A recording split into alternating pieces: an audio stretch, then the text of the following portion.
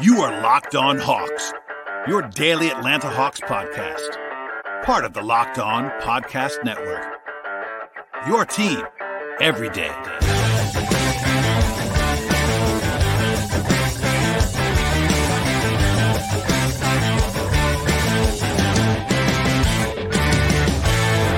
Hello, friends. Welcome to episode 1357 of the Locked On Hawks podcast.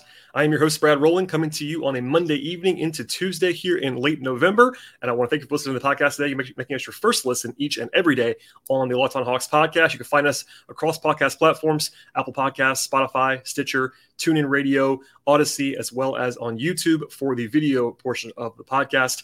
And today's show, we'll break down what became a pretty frustrating loss for the Hawks, 104-101 up in Philadelphia.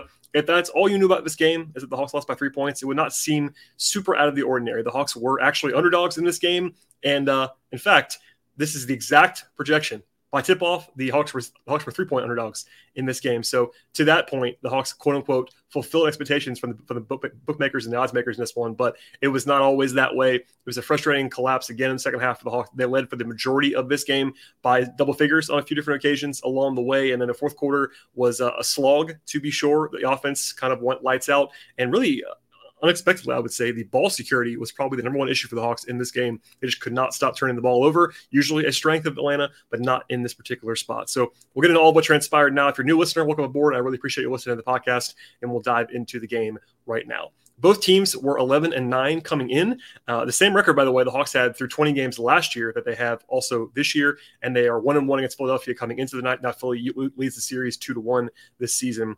A lot of injury issues, a lot of questions coming into the game on both sides. For the Hawks, it was Capella was questionable once again with the dental issue, ended up coming back in this game and playing well. DeAndre Hunter was questionable with left foot soreness, ended up playing. And then Jalen Johnson missed the game tonight, actually, with right ankle soreness. He was questionable and then ruled out before tip-off. Still nice to have Capella back. Hunter looked fine to me physically, and Bogdanovic still is out for the Hawks. On the Philly side, they didn't have Tyrese Maxey or James Harden. So their two best perimeter creators and their second and third best players overall. That's obviously a weakness for that team. But Joel Embiid had missed the previous 4 games, including the game on Sunday. So he was probably the freshest guy on the court in terms of his legs. He had been banged up, of course, but was questionable, ended up playing, and was the best player on the floor in the fourth quarter for sure in this one. Also, Matisse Thybulle came back after being questionable for the Sixers in this game. So after all of that, our friends at BetOnline, who sponsor the podcast, had the Hawks as a small favorite actually in the morning. Both teams on a back-to-back, so a lot of uncertainty about injury stuff coming into the day on Monday. By the time the injury reports were finalized, the Hawks were 3-point underdogs. And again, they lost by 3 points. So you could certainly quibble with that. It seems a little bit strange to some people. I know people were kind of asking me why the Hawks were underdogs because of the fact that Maxey and Harden were both out. But you're on the road, and Embiid is back, and the Hawks are not playing like incredibly well right now. So it's probably an appropriate number. And obviously, the Vegas people nailed that one in some respects. So we'll get into the game now. The Hawks did lead for the most part in the game. They were still trailing a few different times. It wasn't like it was a lopsided performance. It wasn't like Friday when the Hawks were in total control like they were against Houston before collapsing. In this game, the Hawks were the better team for the majority of the night, but it was not quite on that same level. The Hawks did lead the game 10-4 out of the gate. A couple of good possessions ball movement-wise in the early going. DeJounte Murray made his first 2 shots. The Hawks led 10-4, and then Philly had that sort of a nice 7-0 run. But the point-of-attack defense was kind of shaky early on in the game. I thought Capella looked like himself, which is good to see after a couple of games out. Collins had a couple nice blocks. He was really active around the rim. And the offense, though, I will say, for the most part, until the latter half of the second half, was pretty crisp. The ball movement was better. They had a lot more assists. Of course, they had more turnovers as well, but that's kind of where we were at this point. The biggest run for the Hawks was still to come in the first quarter. It was a 16-2 run late in the first to go basically up by double digits. Collins and Justin Holiday, who returned to the rotation in this game, hit threes, and the defense was really good and really stingy late in the first quarter. Philly did turn it over 3 out of 4 times on that stretch as well. Rotationally, it was not a huge surprise to me because with Jalen out, I speculated that the Hawks might go back to Justin Holiday at the 4, basically. That's what happened in this spot. There's a little bit of Hunter at the 4. But for the most part, it was Holiday in that sort of small ball 4 role alongside AJ Griffin on the second unit. Trent Forrest also played again for the second straight night. If you missed out on Sunday, Trent Forrest kind of replaced Aaron Holiday. And I think it's given them some decent minutes in both games. Also, they went back to the old look with Trae Young sitting in the middle of the first quarter. Whereas he played the entire first quarter on Sunday, it was back to that kind of small rest in the middle, just a small thing there. And then they were pretty much trying to pair Capella and Embiid for the most part, especially after there was a stretch later on that we'll get to where Embiid kind of took it to Okongwu a couple times. And then they kind of, I think, more actively tried to get Capella on the floor anytime that Embiid was from there.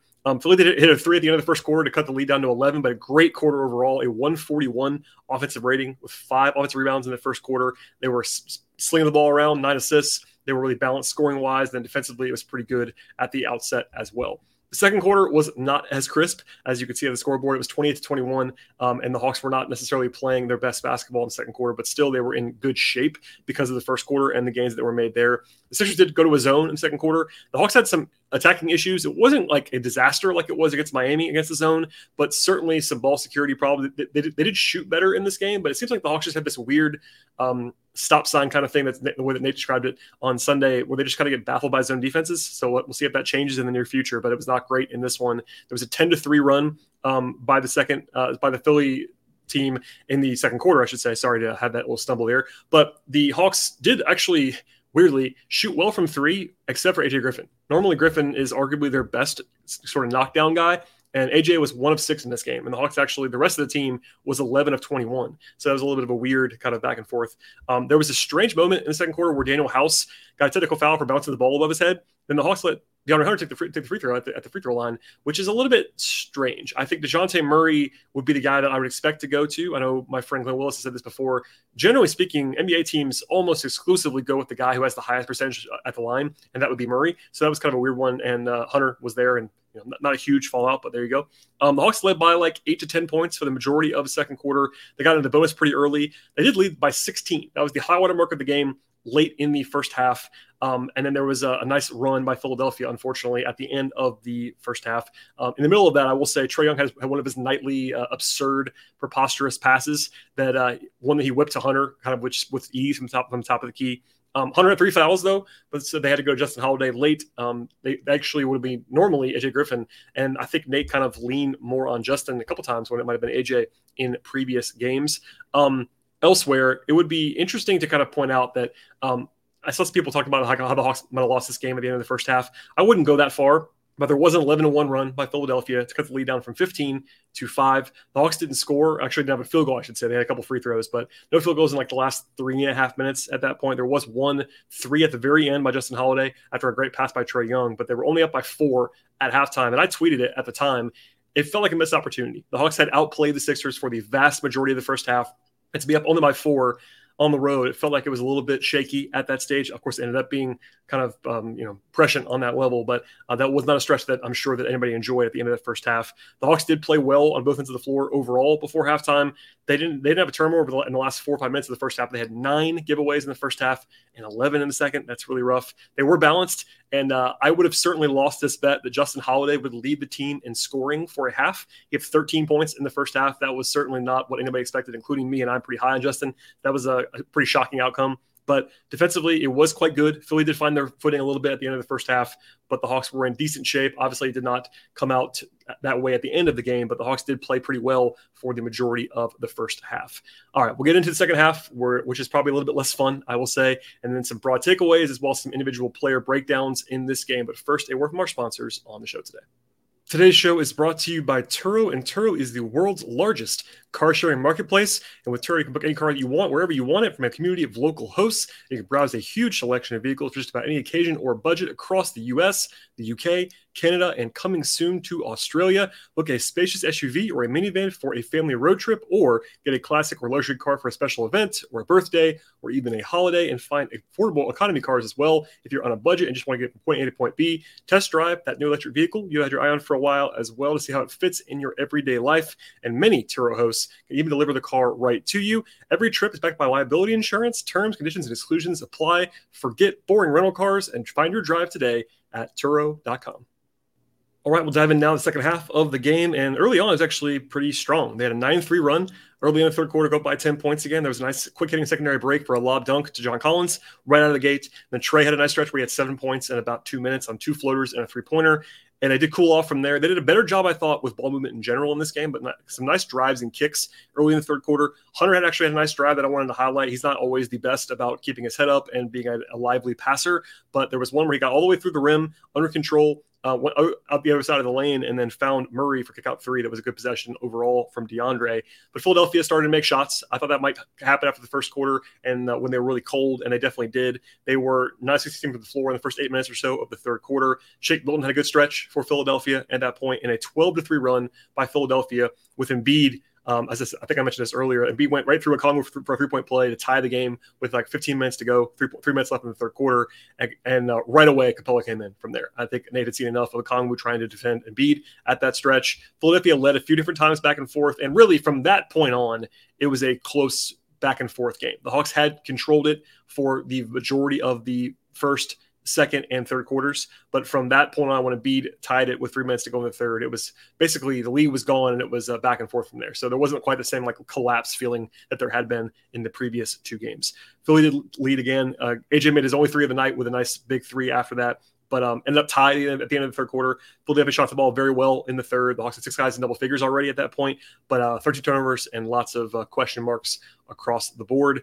In the fourth, it was actually a good start to the quarter with dunks from Okongwu and Trent Forrest, where the seas kind of just parted for Trent to go all the way to the rim for an easy one. And then it got a little bit weird. There was like a 4-minute stretch in the fourth quarter where it was like just bizarre. First, the Hawks had this great defensive possession where they forced Philadelphia into a late shot clock heave by Melton. And he banked in a three. And that was a sort of one of those like shrug your shoulders moments from everybody involved. And then the next possession, the Hawks turned it over. And then moments later, there was a crazy back and forth possession that led to a 3 by Sixers literally at the buzzer again. When it was Tobias Harris was like lost with the ball. The crowd kind of let him know that it was time to hoist one. He put it up and made it. And the Hawks went from basically up by 4 to down by 3 in like 2 minutes without much fault. They didn't really do a lot wrong in that stretch. It was kind of frustrating. I'm sure if you were a Hawks fan, you were pulling your hair out at that point in time. And after all of that, they brought the starters back in with about 6:30 to go, down by 1. So crunch time was effectively even. The Hawks were already losing by 1 when the starters came back.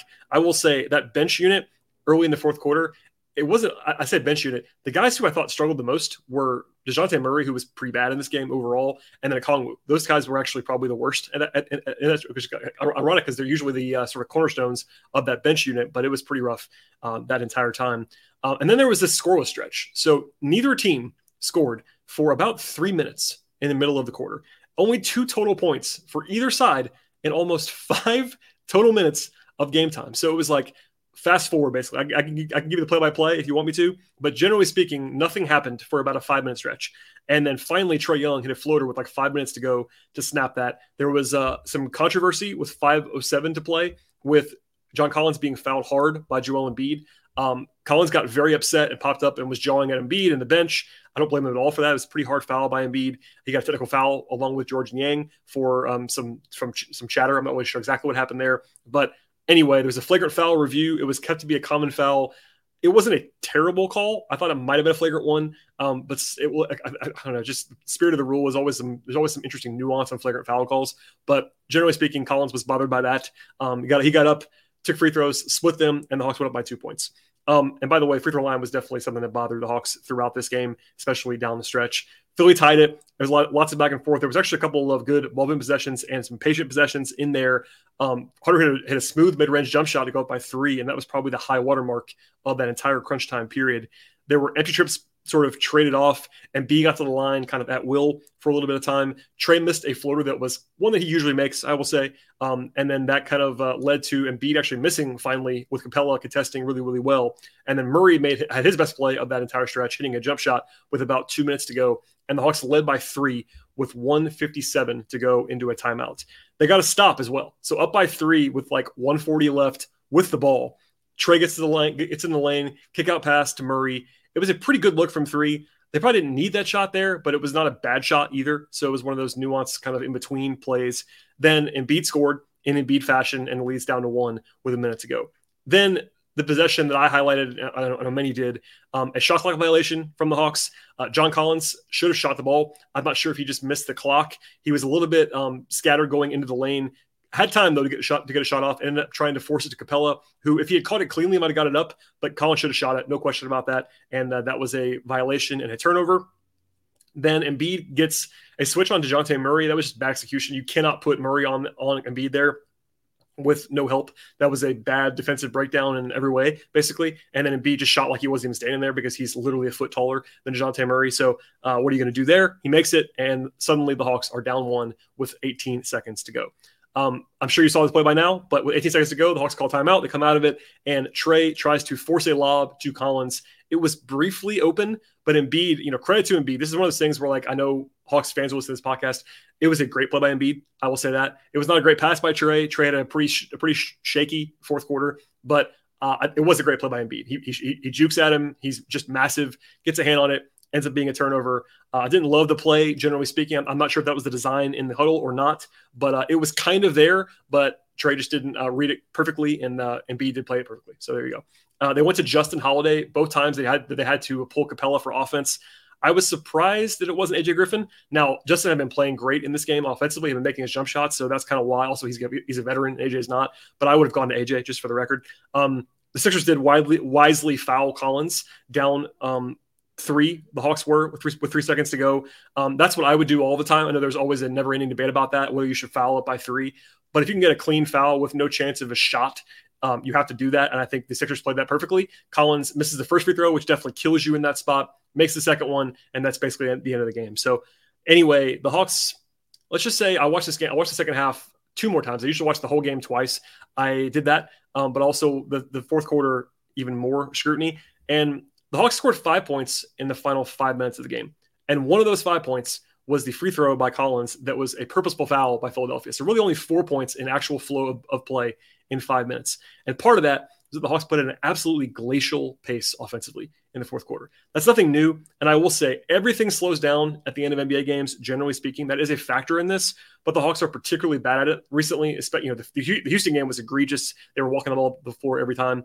Miami wasn't quite as bad, but tonight, just not getting into anything quickly, having to go late in the shot clock way too often. The Hawks have the ability to score on those possessions with Trae and DeJounte, but those guys have to get into possessions faster. That was noticeable on the rewatch and also live. The Hawks only had 21 possessions in the fourth quarter. That is a very, very, very low number. Basically, the lowest paced teams in the league have like 95 possessions per game. And do the math on that. If you divide 95 by 4, you get a lot more than 21. So that will tell you. And the Hawks also turned the ball over on almost 30% of the possessions, 6 out of 21. That's really, really bad. So some stagnation offensively. They actually shot the ball very well in the fourth quarter, which is going to sound crazy because I'm about to tell you the other thing. The Hawks shot it well, 50% plus in the fourth quarter, and had an offensive rating of 83. So that's turnovers for you, and that's bad execution for you. Some of those possessions were like very highly stylized. The lob play by Trae to Collins at the end, then the foul, all that stuff. But the first 4 minutes of that was the Hawks just playing badly on offense. They made some shots in the fourth quarter, but they were not able to get into their stuff enough, and that definitely bothered them in this game. All right, we'll get into the takeaways and everything else from this game in a moment. My overall thoughts on the offense and the defense, as well as the individual players. But first, a word from our sponsors on the show today.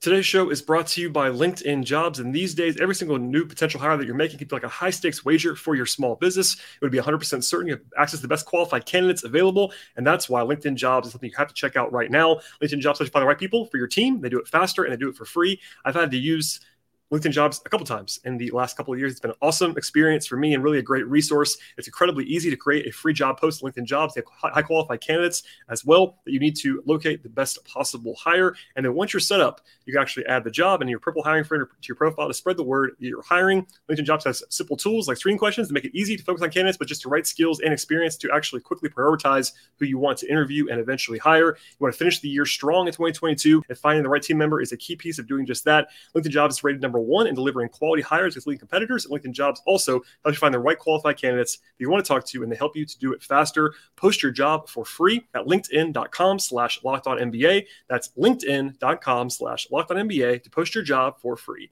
Terms and conditions apply. Looking at the offense for the entire game for Atlanta, the numbers are pretty unsightly. They had a 104 offensive rating. That is going to get you beat more often than not. A 96 offensive rating in the second half per NBA.com. That is terrible, obviously. They shot the ball pretty well the entire night, actually. 44% from 3 is actually a gift for the Hawks. They've been shooting the ball poorly all year long. They made a bunch of shots in this one, especially Holiday. But and Lee averaged or so on 2s. They were totally fine there, and they had 26 assists on 37 field goals. That's a good ratio. And I will say the ball movement was pretty good in comparison to the last few games until late in the fourth quarter, but there were some strides there. So I want to try to be even about things. I know people are frustrated, and rightly so. If there was a couple of things to look at offensively that were positive, one of them was the ball movement was better. But the thing is, 20 turnovers. And I know that was the focus of a lot of post-game questions up in Philadelphia, but that was rightly the case because the Hawks just cannot afford that. The Hawks pride themselves and have constructed the roster around not turning the ball over. They've been in the top 3 of the league in ball security the last 2 seasons. They're in the top 2 or 3 right now this year, and they average about 13 a game. Tonight was 20, and they had 6 in the fourth quarter. They just could not overcome that at all. The zone, again, bothered them quite a bit. It wasn't as bad as Miami, but they sputtered against it. It's very clear to me, at least in a small sample size, that both Trae and DeJounte are not comfortable against that zone look. Maybe I think the Hawks were better at it tonight because they shot around it, but they have to get more comfortable, and maybe I'll have to spam that in film or whatever the next couple of days, because it was not executed very well on offense. Also, at the free throw line, the Hawks have been awesome this year, making free throws, not necessarily creating them, but they were coming into the night. They were number 3 in the league at 84% from the line. And tonight they were 15 of 22. That was their second worst performance of the season at the line. And Collins had his worst night at the line all season long. I believe he was 4 of 8. That was a big part of the problem. But Hunter missed 1 and Capella missed 2, and there you go. But it was not like dire. It's 22 attempts. It's a pretty modest number, but they could have used those at the end for sure, especially the Collins ones that he missed. And then the possession battle overall. We'll get into the defense in a second, and it was better than the offense. But in total, the Hawks took 12 fewer shots from the field than Philadelphia. If you're a listener to this podcast regularly, you might know that I do this every once in a while, but if you just do the math on that and just think logically, if one team takes 12 shots more than the other, that team's going to win more often than not. The Hawks did take 4 more free throw attempts than Philadelphia. That's only 2 possessions, though. So basically, if you want to go shooting possessions, Philadelphia had 10 more of those. And it's hard to win if you take that many fewer shots than your opponent. Defensively, the Hawks did play pretty well for the most part. They had a 109 defensive rating in the game, and that's better than their average for the season against Philadelphia with Embiid. That's a perfectly fine number on the road. And broadly speaking, I think defense did its job for the most part in this game. Philadelphia did shoot the ball below average, actually, for the whole game. Now, they were better in the second half, 50% from the floor after halftime, and the Hawks only had 12 turnovers. That's not really what they do on defense either. They were good on the defensive glass with Capella back, and they did keep Philadelphia off the free throw line for the most part. And even in the fourth quarter, when it seemed like the Hawks were getting beaten, they lost the quarter by 3 points.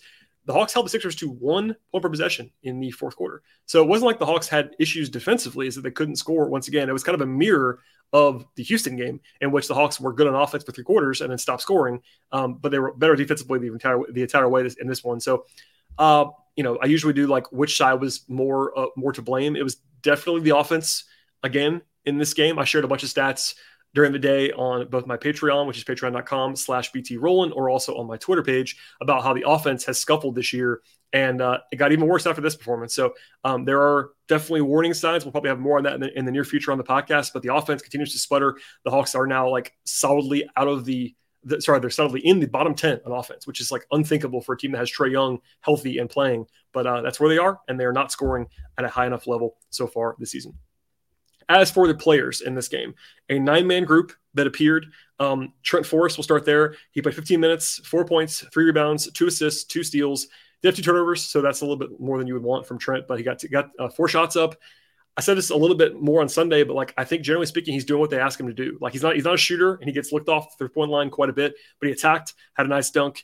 The turnovers is the one thing you can't have from Trent Forrest, but he had 2 steals, and he was active defensively. I think he's played pretty well through the first 2 games of his appearances. Jalen was out, so there was Justin Holiday. It's kind of funny. Holiday was minus 13. I don't think he earned that at all. I think if you watch this game, that's not because of Justin Holiday. In fact, he had 16 points, which is crazy high for him. He on 8 shots. So he made a bunch of shots in this game. He was due. I've said for a long time, Holiday is a better shooter than Hawks fans seem to realize that he is, because he had a slow start to the season. So no surprises all around there. They were all catch and shoot attempts. He's pretty decent on those. Defensively, he was fine, had an assist. And whatever it was a nice spark for him as a shooter against the zone. And I think it was probably, just a fine game for him overall because of that. AJ couldn't make a shot, 1 of 6 from the floor, 3 points, played less than you would have thought in this game with Jalen out, but because they went to Holiday a little bit more.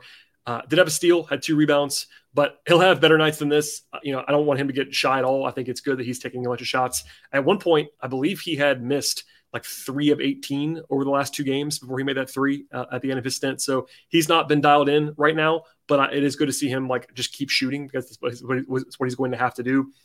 And then Okongwu. So I talked about this a little bit last night on the show. If you missed it, I did a full breakdown of the game on Sunday, the game against Miami. But Okongwu has been struggling, and that continued in this game. The Embiid matchup is a tough one for him no matter what, so that's part of this. But even against Paul Reed, he wasn't dominating. He wasn't playing well. He wasn't making an impact. Took 1 shot, 2 rebounds, had an assist, had a block, had 2 turnovers. He's just kind of not the guy that he's supposed to be so far this year. And I said this a little bit on yesterday's show. I'm not panicking about it, but certainly the gap between Capella and Okongwu has never felt wider in the last year and a half than it does right now. To the starters. All 5 guys in double figures. In fact, there were 6 guys in double figures for the Hawks in this game.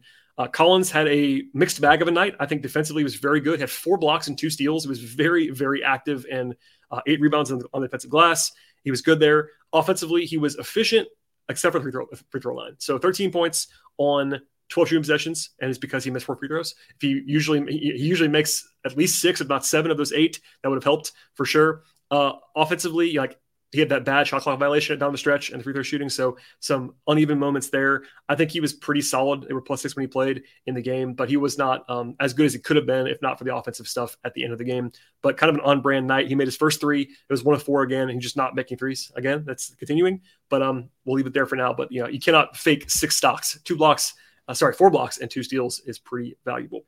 DeAndre Hunter, same kind of mixed bag kind of night. He was pretty good on offense, 18 points on 12 shots. That's very efficient. 3 rebounds, had 3 assists, 2 turnovers, no blocks and steals, like kind of a usual Hunter stuff there. He didn't do a great job on Shake Milton at times. He was not great against Tobias Harris at times, but I thought he played reasonably decently in this spot, his return back to his hometown of Philadelphia.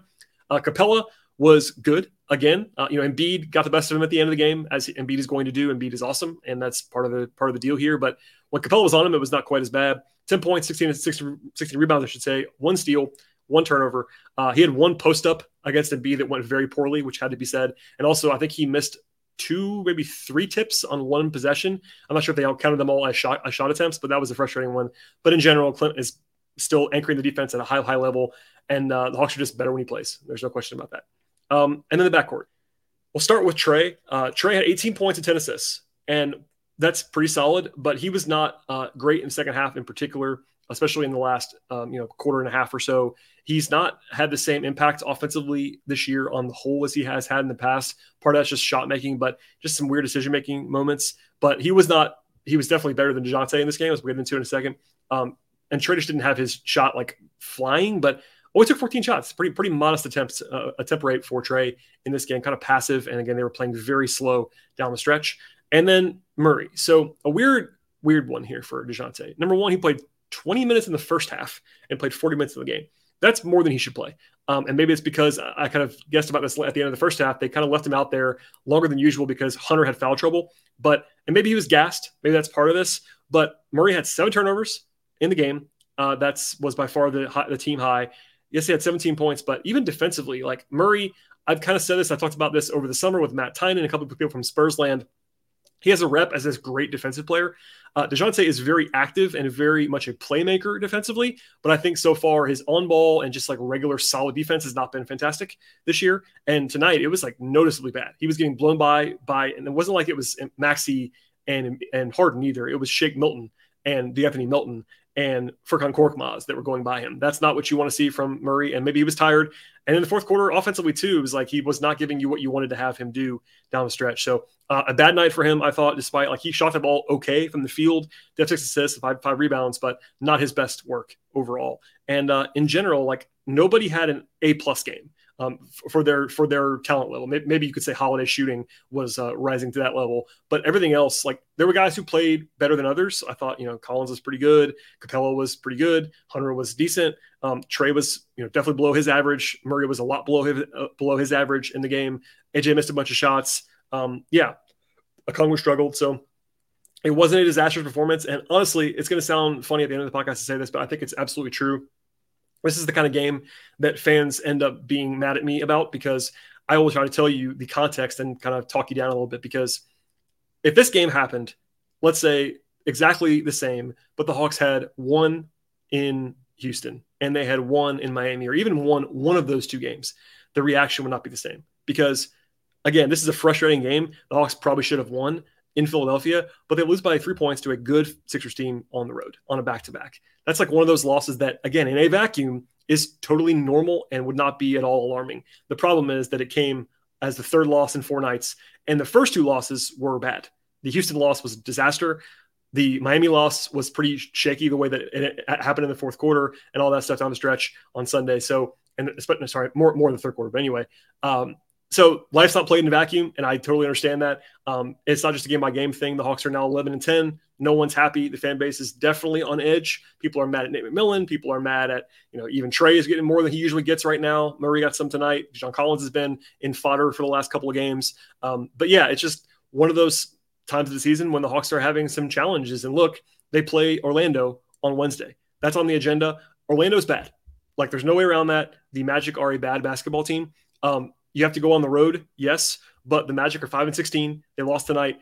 They're bad. They have some talent for sure, but that's a game that you cannot afford to lose. Now, nothing is must win in the NBA, especially in November or December. I want to be clear about that, but the Magic don't have a rest advantage or anything like that either. And that's the kind of game that if you lose it on Wednesday, it's going to be sounding the alarm time. It'll be the 4th game in a row they lose, and they're playing a team that they have to beat in some way. So people ask about McMillan's job security. It's too early for that, I think. But listen, I talked about this a little bit on an appearance I did last week. A couple of days ago. There's always a breaking point when the owner is involved, and he might just make a call, and that's the end of that. So nobody's having fun right now. Let's just say it's been a slog the last 4 nights. 3 games in 4 nights. They lose all 3 of them, and now they're actually going to stay in Philadelphia tonight. And they're going to sleep there and then fly down to Orlando on Tuesday. Spoiler alert, I'm actually planning to be in the building for that one on Wednesday in Orlando. So I'll be reporting from a hotel of some sort after the game on Wednesday. So I'm not going to have a show barring an emergency, I don't think, on Tuesday. I don't want to overpromise, but we'll see. But the best way you can possibly find the show usually is to subscribe to it. So go ahead and do that now. YouTube, of course, like and follow. Share all that stuff. Also subscribe on Apple and Spotify and Stitcher, Odyssey, TuneIn Radio, all those podcast purveyors. This podcast should be there. If it's not, let me know that. I'll get it fixed. Reviews are great as well. 5 stars, preferably. Comments, all that fun stuff. So I really do appreciate the support, everybody. Thank you very, very much. I'm also writing about basketball right now at patreon.com/BTRolling if you want to support that endeavor. And that could be it until Wednesday. I won't promise anything between now and then, but at the very latest, I will see you after Hawks Magic on Wednesday.